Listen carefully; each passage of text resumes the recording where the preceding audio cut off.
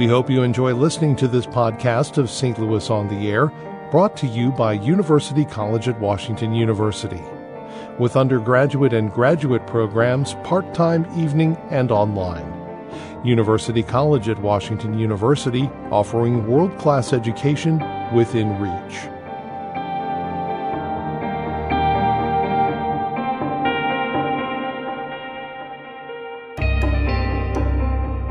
Welcome to St. Louis on the Air. I'm Don Marsh. The workplace can sometimes be a hostile place, with that hostility directed at colleagues because of their race, religion, or gender.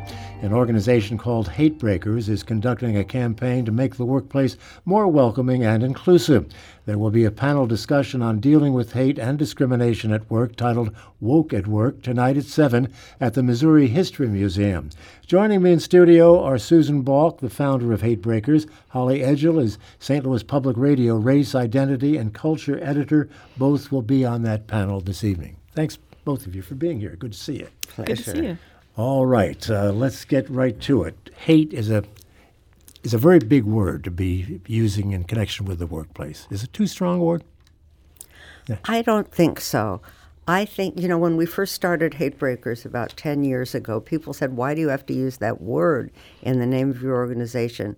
And now I think, I mean, we look at it all the way from bullying to genocide, and as kind of a sliding scale. And I think there are acts of hate or acts of bias that can leave trauma.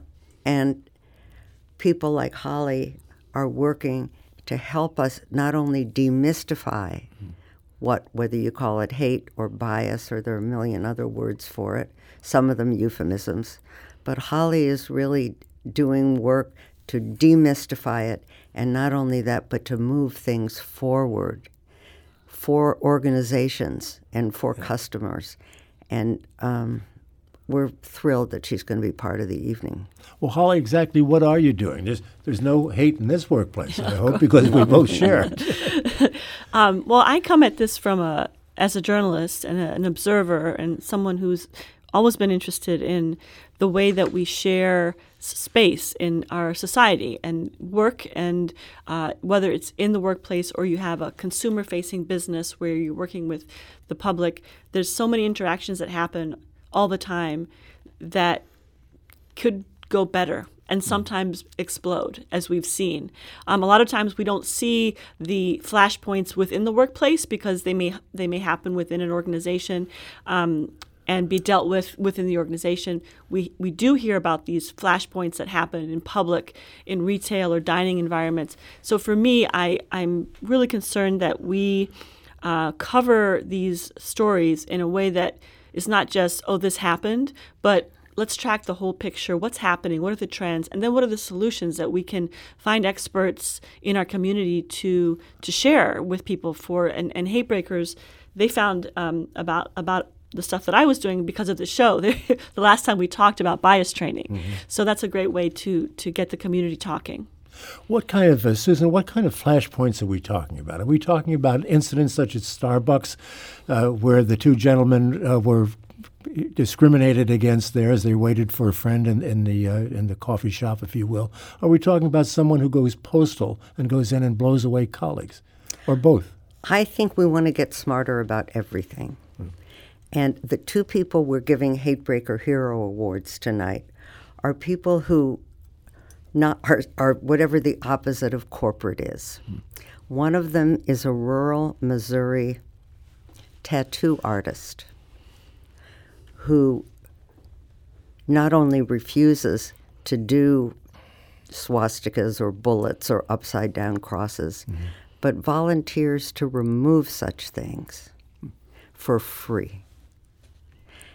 And to us, that interruption of the predictable hate breeds hate cycle gives the person to whom this hero, he gives him a fresh start. He's no longer defined by these emblems of hate.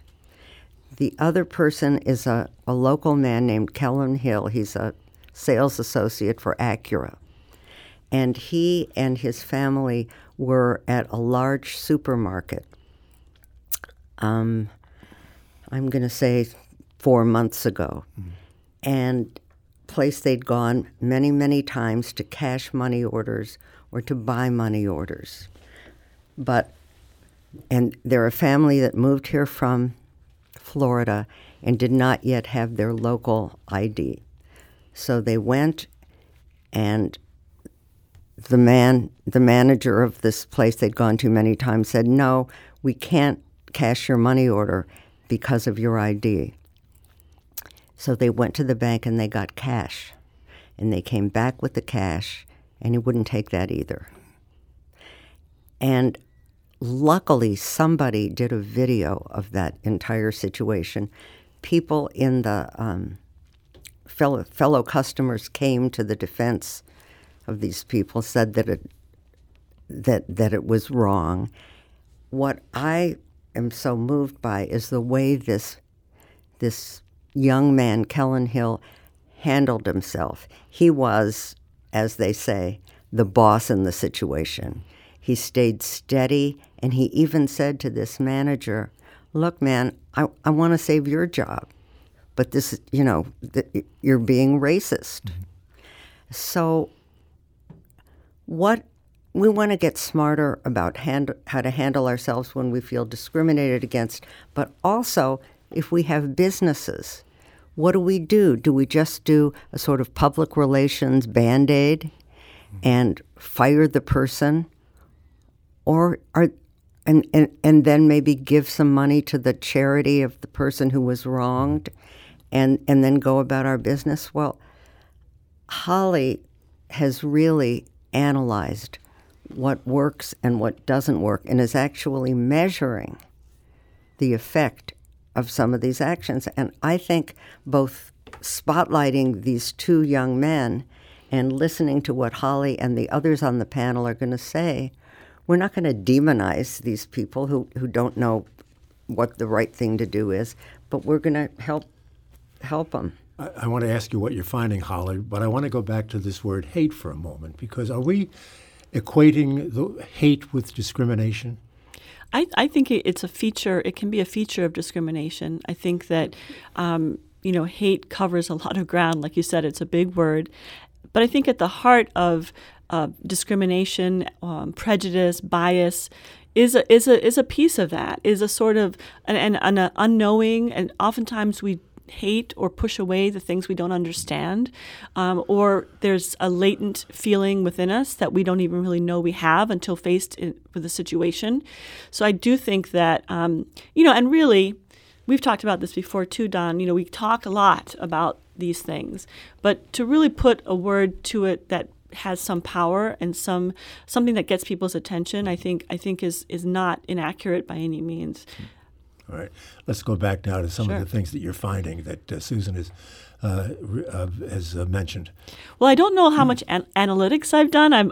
You give me a lot of credit, Susan, but I am tracking some of these incidents that have happened publicly, both in our region and nationally. I keep track of incidents where police were called, where security was called, where the company made some kind of apology or formal action, either firing or reassigning someone.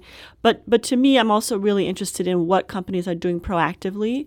And earlier this year, we did a story about the Check Your Blind Spots mobile that was parked outside of Express Scripts.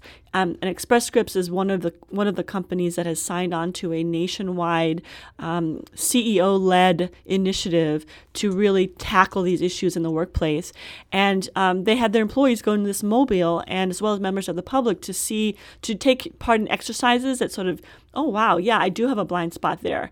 I do have a bias there. And so that becomes a solution. So I'm really interested in covering those types of stories as well.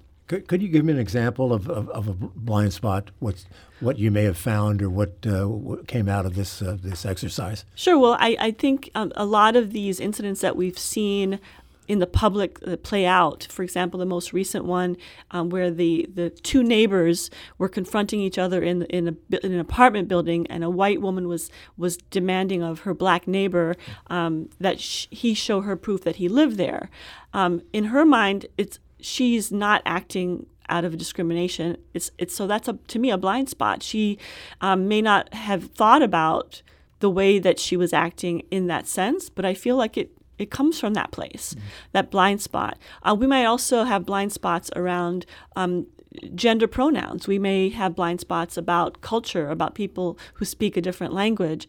And I think that all of us have these. Now, they don't all rise to the level of hate or fall to the level of hate, if you will. But we all have things within us that we've grown up with that we feel are maybe acceptable. And just checking those biases is really important. Susan, tell me a little bit more about this national commitment that Holly mentioned and how it works.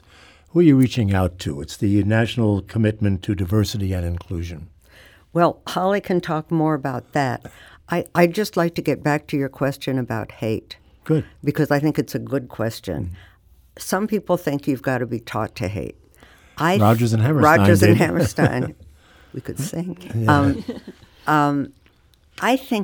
I think both love and hate are in us. Mm-hmm.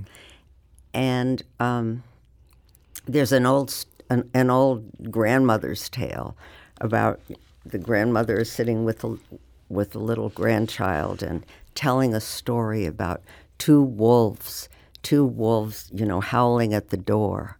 One is the wolf of love and one is the wolf of hate, and they're fighting. And the little kid says, well, which one's going to win? Mm-hmm. And the grandma says, the one we feed. Mm-hmm. So the way we look at it is we've both got those neurons or germs or whatever we'll probably understand someday. And I think it's really about what we feed and what we don't feed. So I hear your point that everything that we're discussing is not literally hate pushed to all the way, but some of it is. I mean, we're living, as we know, in a time when hate gangs are rising. And a year ago, when our Hatebreaker hero of last year was here, Sammy Rangel, mm-hmm. who runs an organization called Life After Hate, and they actually help people who are in these gangs, in these white supremacist gangs, to get out and find lives for themselves. And I just wanted to update you. What are they doing this year?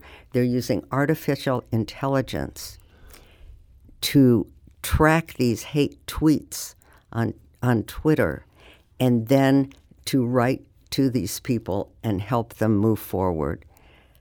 This is quite an atmosphere we're living in today because of the divisions in the country and the polarization. And Holly, as Susan mentioned, the social media is just giving a platform to anybody who's out there with some sort of crazy agenda.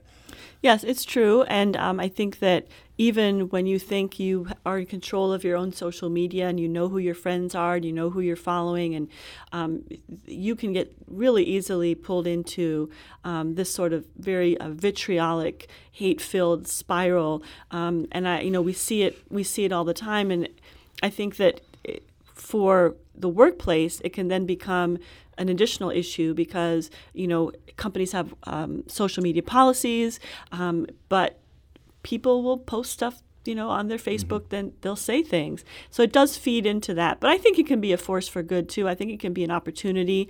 I think that there are people at using social media to make connections and share, sort of feed the wolf that is the wolf of love, if you will. But there's always going to be that tension. We're never going to come to a moment where we said, we did it, we've eradicated it. It's about being conscious and intentional within your workplace or your organization as an employer. And we as journalists, we want to keep an eye on it and hold companies, accountable if we feel like this is not happening. Yeah, when it comes to social media, this is really a time to put a lot of emphasis on media literacy. We talk about it a lot on this program, but people do have to learn how to forge through some of this material that comes at them and determine what is correct and what is not. Susan, you mentioned you've got to be taught to hate a moment or two ago. I'll never forget a piece I saw in 60 Minutes, probably 25 years ago, in which a neo-Nazi was being interviewed at home, and he brought in his children ages 4 and 5 wearing Nazi uniforms with swastikas on their arms. And I've often wondered, where are those kids today? And have they ever been able to overcome what they were exposed to as youngsters? Scary. Sure. And we call that hitting the brakes on hate. Yeah. I mean, that's why we use that in our name. And we find those people and we celebrate them because you're right. We don't hear about them usually. I mean, the 60 Minutes piece is that visual little kids with swastikas story. I'd love to. Let's find those kids and find out what they're doing. That would be interesting. I have no idea where they are, but I'll bet you YouTube or Google or something somehow would. They're again using the media and the technology to learn something useful, perhaps. Okay, Holly, what can employers do, and what can employees do to kind of tamp down some of this stuff that's going on in the workplace or in the apartment building?